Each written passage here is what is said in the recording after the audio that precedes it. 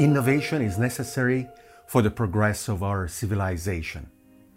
And invention is necessary in order to be able to generate new kinds of innovation.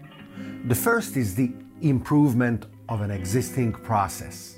The second is really starting a completely novel path where we can look at the creativity that leads to the invention as the source of this original creation, really. Human intelligence, human creativity, arts, and science are coming from the same root that we believe is genuinely and uniquely defines us. Now, we know that we have huge challenges ahead of us, so we want to increase our rate of innovation, which is the very definition of jolting. And as a consequence, we want to increase the rate of invention, and we want to increase creativity. There are many ways that we can stimulate creativity, and there are many different methodologies, there are many different schools of thought. There are those who believe that there are uniquely creative individuals. Actually, there are a lot of people who label themselves non-creative. They admire artists, painters, dancers, any kind of individual that, according to them, is endowed with this ability that they do not possess. I don't think they are right. All of us have the ability to be creative. Some of us have been stimulated since we were a child to express this creativity, to explore, to enjoy the unexpected, to revel in the weird and quirky, which often are labeled as mistakes, inadmissible approaches, unconventional and excessively unorthodox solutions that the norm rejects. And those of us who, contrary to that, have been always told never to leave the well-trodden path, are then surprised when their instinctive, innate ability to experiment and to find novel solutions is kind of stuck. They don't have those kinds of spontaneous mechanisms that the creative people they admire can unlock on demand, without any hesitation, really applying it to different kinds of applicable areas. And that is, I think, also an important further step. Even among the creative people, there are those who apply themselves to be creative in a given area. They are an actor, or they are a painter, or they are a writer, an author, or a dancer, or, well, a scientist. And they feel that they cannot or they should not try to express themselves in those other areas because they don't have the proper training or they don't have the talent. And I think the ability or even just the attempt of applying methods of creativity across several disciplines is extremely rewarding, both exhilarating as the behavior itself, as the play, the playful attitude that we conserve from childhood, but also potentially leading to the kinds of innovations that open novel schools, novel styles, novel paths and adventures, and on which entire new generations can look back with envy and wonder, how was it possible? How could that given predecessor that they admire come up with something so genuinely new?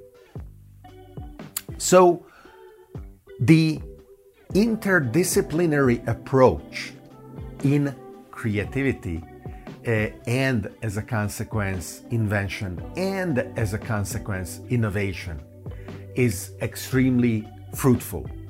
It's generative, and we can find methods and apply methods that can further accelerate and further spread out this kind of approach, and the ability that, once again, in my opinion, is not the exclusive possession of certain chosen individuals, but it is something that belongs to every one of us and that we can and should cultivate.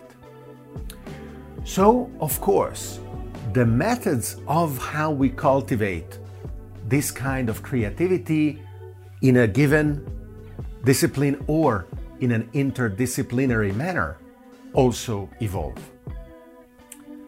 When we are able to resort to books rather than referring to word of mouth of our ancestors, or when more recently we can check on an encyclopedia of creative methods online.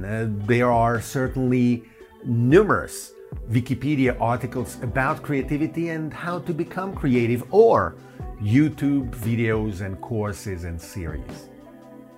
And of course, we can apply also modern techniques, such as techniques of artificial intelligence, in order to augment our creativity with tools that are ancient, like books, more recent, like YouTube courses, or from literally yesterday, like tools of artificial intelligence that are starting to display what we very reasonably should label as creative. OpenAI, the company that has brought us GPT-3, the program capable of generating paragraph after paragraph of text, having received as a prompt a sentence or two, has now released a new program called DALL-E, written DALL-E in assonance with the character of the Disney movie robot Wall-E, and DALL-E, the painter that was indeed very creative with his exotic approaches and paintings. DALL-E, the AI program, starts from a text prompt, and rather than generating a text output, it generates images.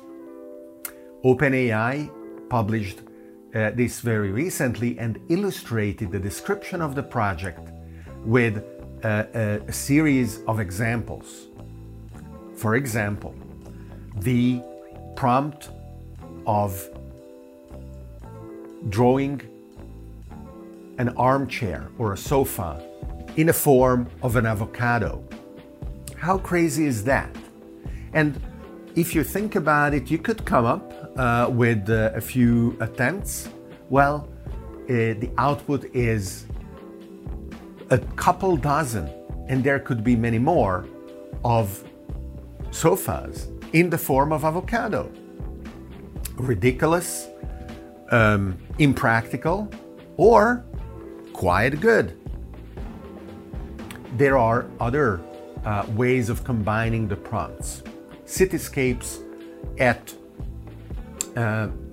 sunset, or the cuisine and the plates of food items of various nations, or combinations of silly components like a penguin walking a dog while wearing a tutu.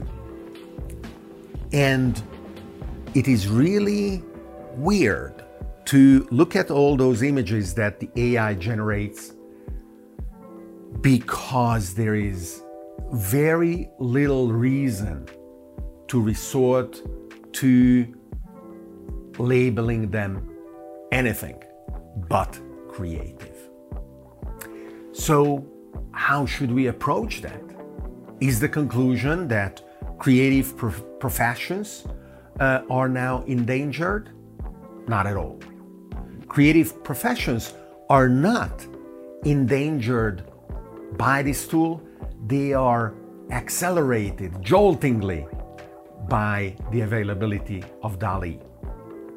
Just as architects didn't stop designing buildings because computer-aided design has become available and AutoCAD became a reference tool of theirs, they just moved from designing buildings by hand to using the computer to be much more effective and proficient, and the same is going to happen with the creative professions.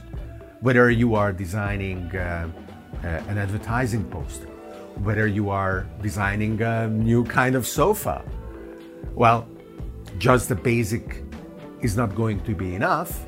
There will be so many steps to enhance it, to incorporate it in a given context and a message, and to achieve what is the final applicable output that is really valuable economically. And so let's enjoy and let's thrive through the availability of this new era of jolting creativity. I am not very fond of celebrating any kind of festivity, really, or recurrence of a particular astronomical meaning or arbitrary closing or opening of a given period. But a lot of people are, and I like to support their attitude and their preferences. So a few days ago it was New Year's Eve, and many people around the world celebrated New Year's Eve. So my way of celebrating is very humble and very simple, with my family and friends when I can. And I have a little ritual,